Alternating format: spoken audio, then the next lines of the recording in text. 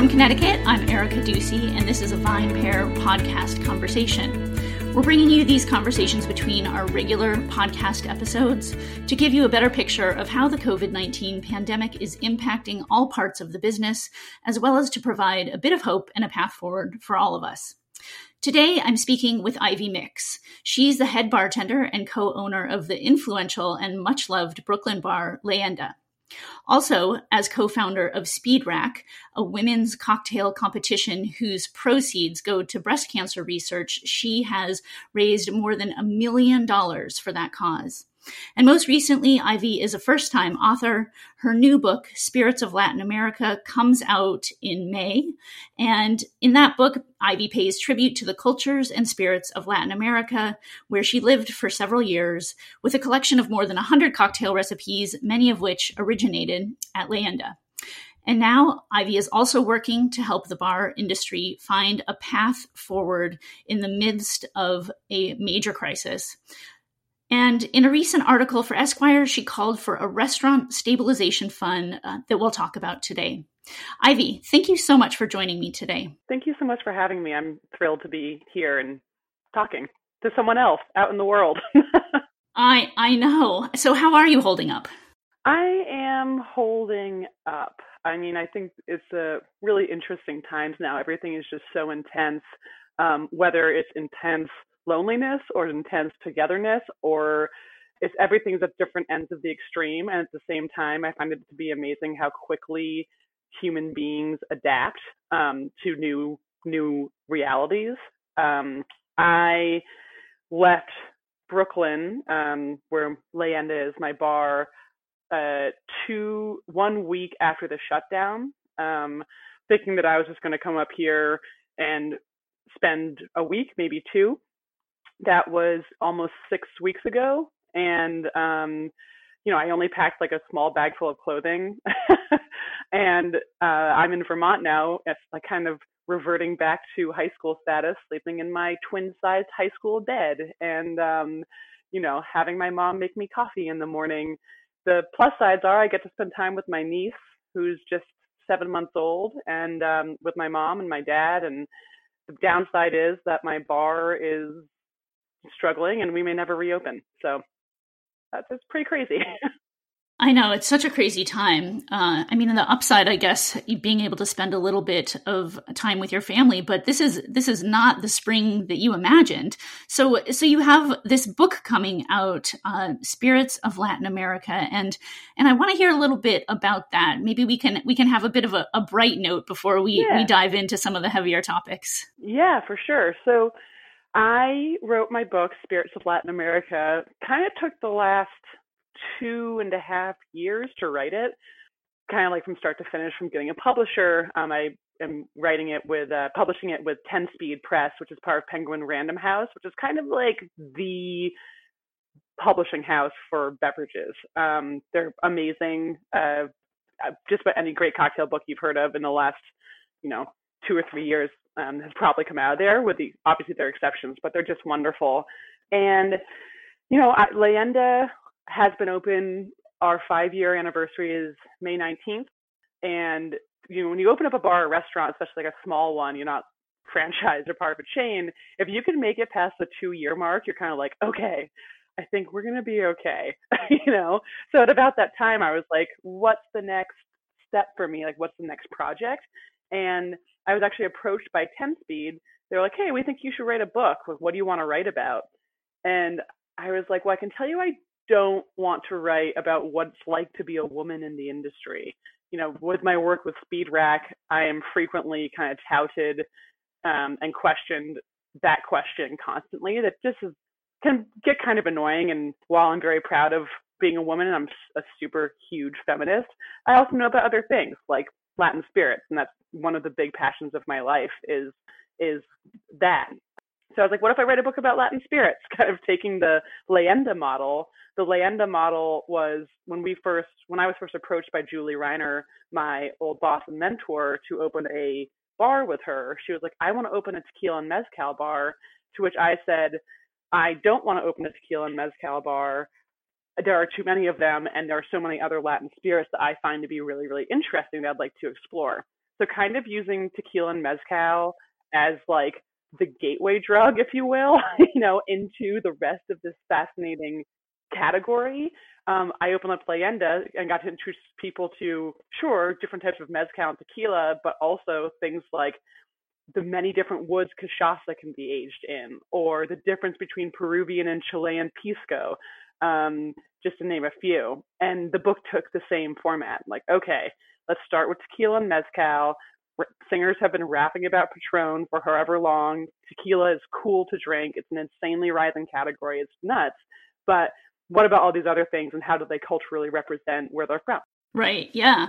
I think one of the interesting things about the book, and we have the book covered in 2 upcoming articles. One of the fascinating things about it is just the breadth of cocktails in the book. So you have everything from sort of Negroni variations with cachaça to a whole range of more complex cocktails that have ingredient combinations you maybe would never have thought of. And it just feels really fresh and exciting. So I think it's a really, uplifting book for people to be reading right now, and kind of have something to take their minds off of, everything that's going on, and create some amazing cocktails in the meantime with the know-how that you're sharing from Leyenda and from your experiences.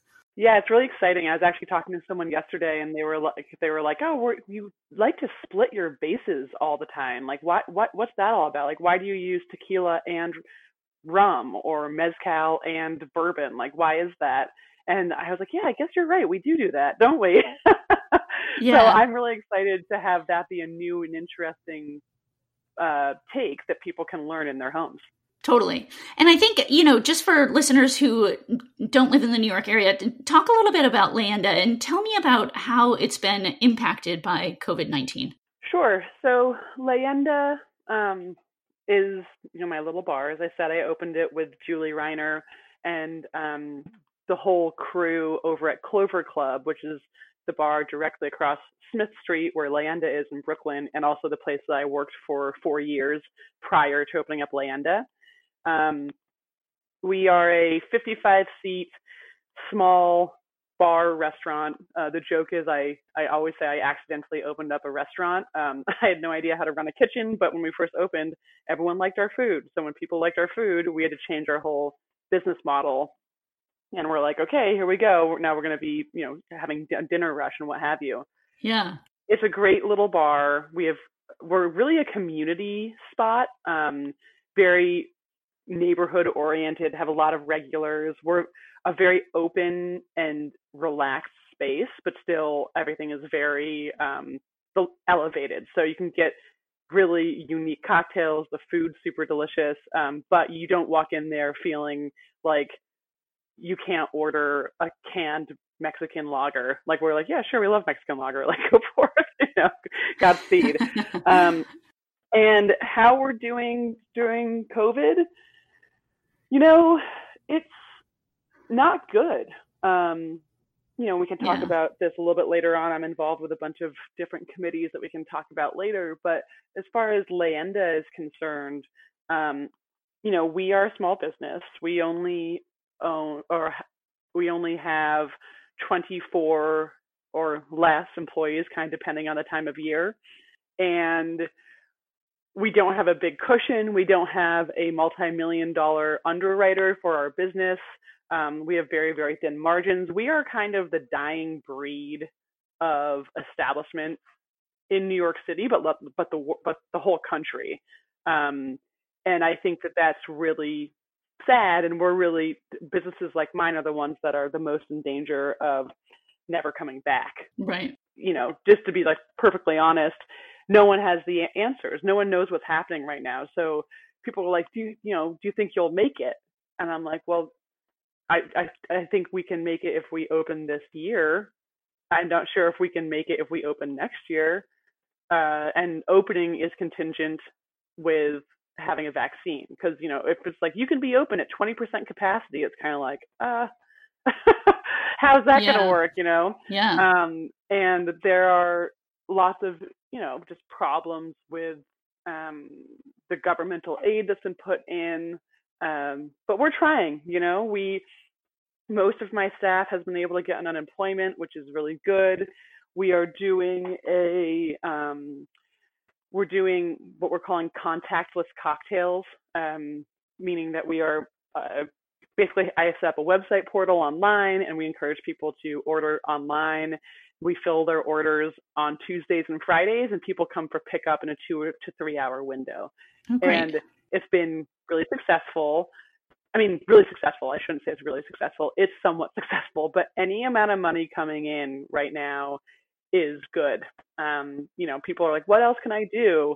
And I'm like, you should go and buy gift certificates from your favorite establishments and plan on never redeeming them. Like, you should go do all these different things that, if you can, you should, because no one in my industry is working, and the owners in particular are pretty hard up right now. It's pretty crazy. Yeah, definitely.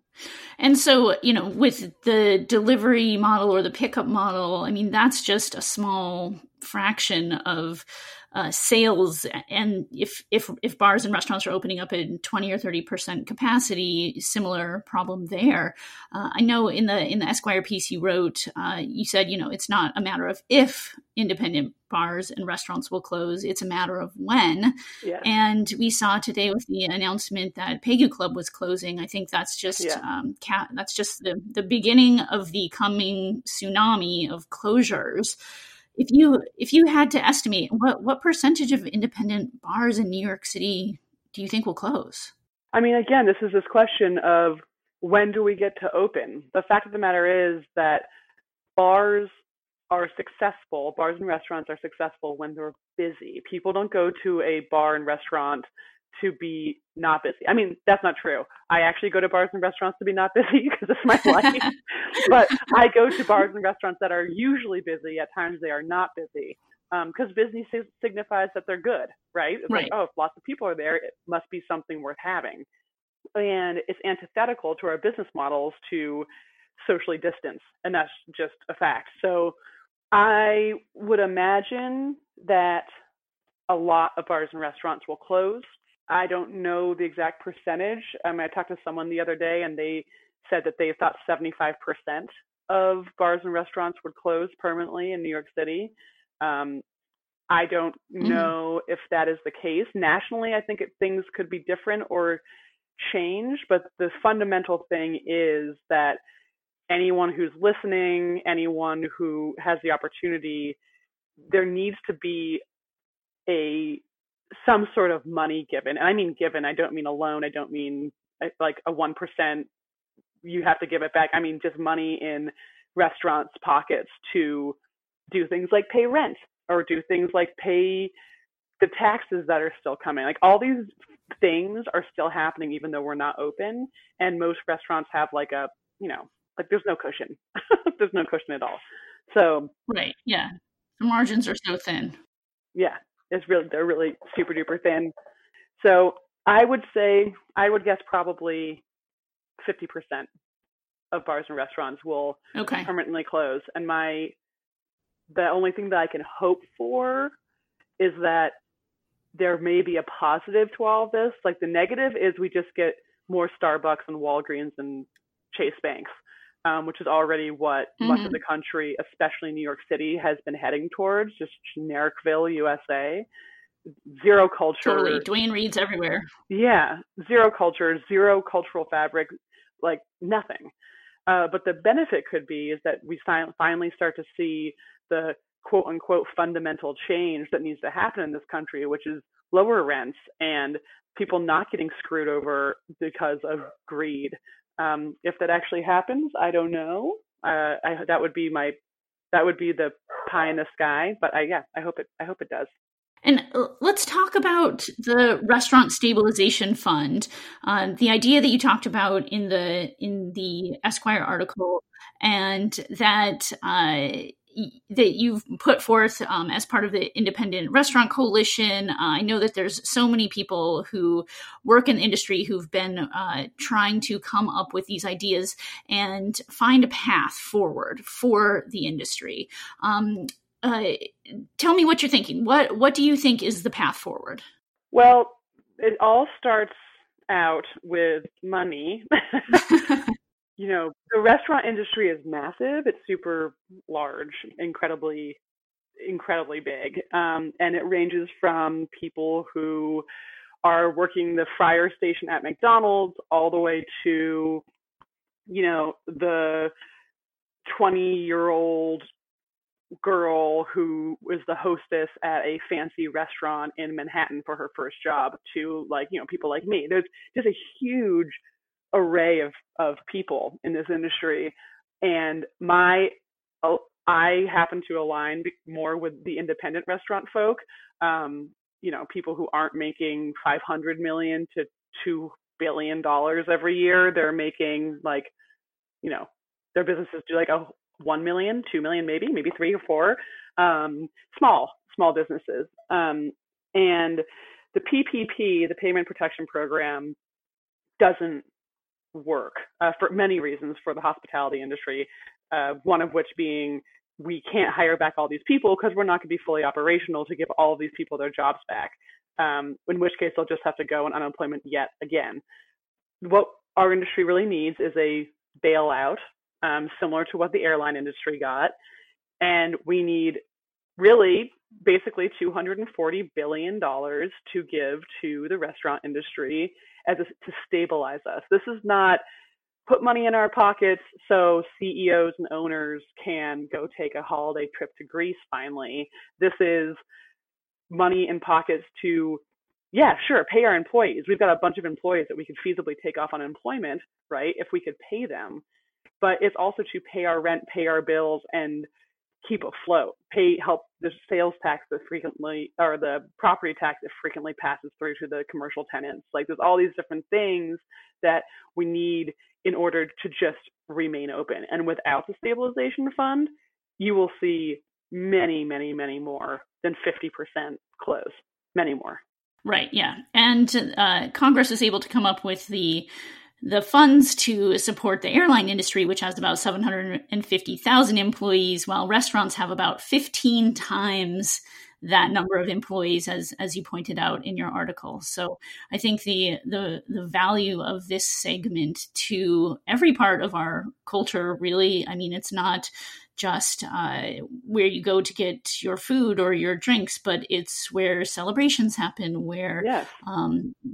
Where really our culture is celebrated in so many ways, friendships, dates, every part of, I think, what makes New York in our case, but, really every part of the country, of the world, it's the place of, it's where communities come together. And when that third space does not exist, I think that is just such a loss in so many ways.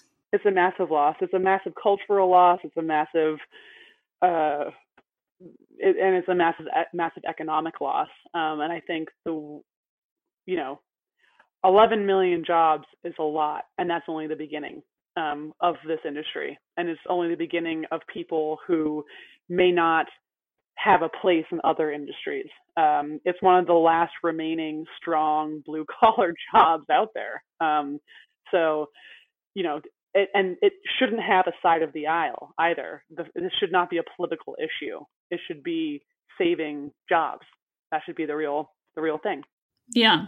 So after people go to saverestaurants.com and fill out their letter, which I can attest is a very easy thing, you just put in your name and address. It fills out the Congress people that the email will be going to, and it's just a couple clicks. You must do that. After you do that, then for a little bit of a brighter spot in your day, check out Spirits of Latin America. I think it will brighten everyone's day, like I said, because the cocktails in there don't just sound fantastic to drink, but it's beautifully shot and the writing is gorgeous. You'll learn so much. So in the meantime, I think you mentioned that the 5th anniversary of Leyenda is May 19th. This episode will be up before that. So everyone raise a glass to Leyenda and let's help find a path forward for the bar business that we all love. So thank you so much for joining me today, Ivy. Oh, thanks, Erica. I really appreciate it. I hope everyone's safe out there and I can't wait to actually serve a drink in my own bar again. Like you, exactly. God willing, I'll be able to, and God willing, I'll be able to serve you and many others. We'll look forward to raising a glass together. Thank you. Thanks so much for listening to the VinePair Podcast. If you enjoy listening to us every week, please leave us a review or rating on iTunes, Stitcher, Spotify, or wherever it is that you get your podcasts. It really helps everyone else discover the show. Now for the credits. VinePair is produced and hosted by Zach Jabal, Erica Ducey, and me, Adam Teeter. Our engineer is Nick Patry and Keith Beavers. I'd also like to give a special shout out to my VinePair co-founder, Josh Mallon, and the rest of the VinePair team for their support. Thanks so much for listening, and we'll see you again right here next week.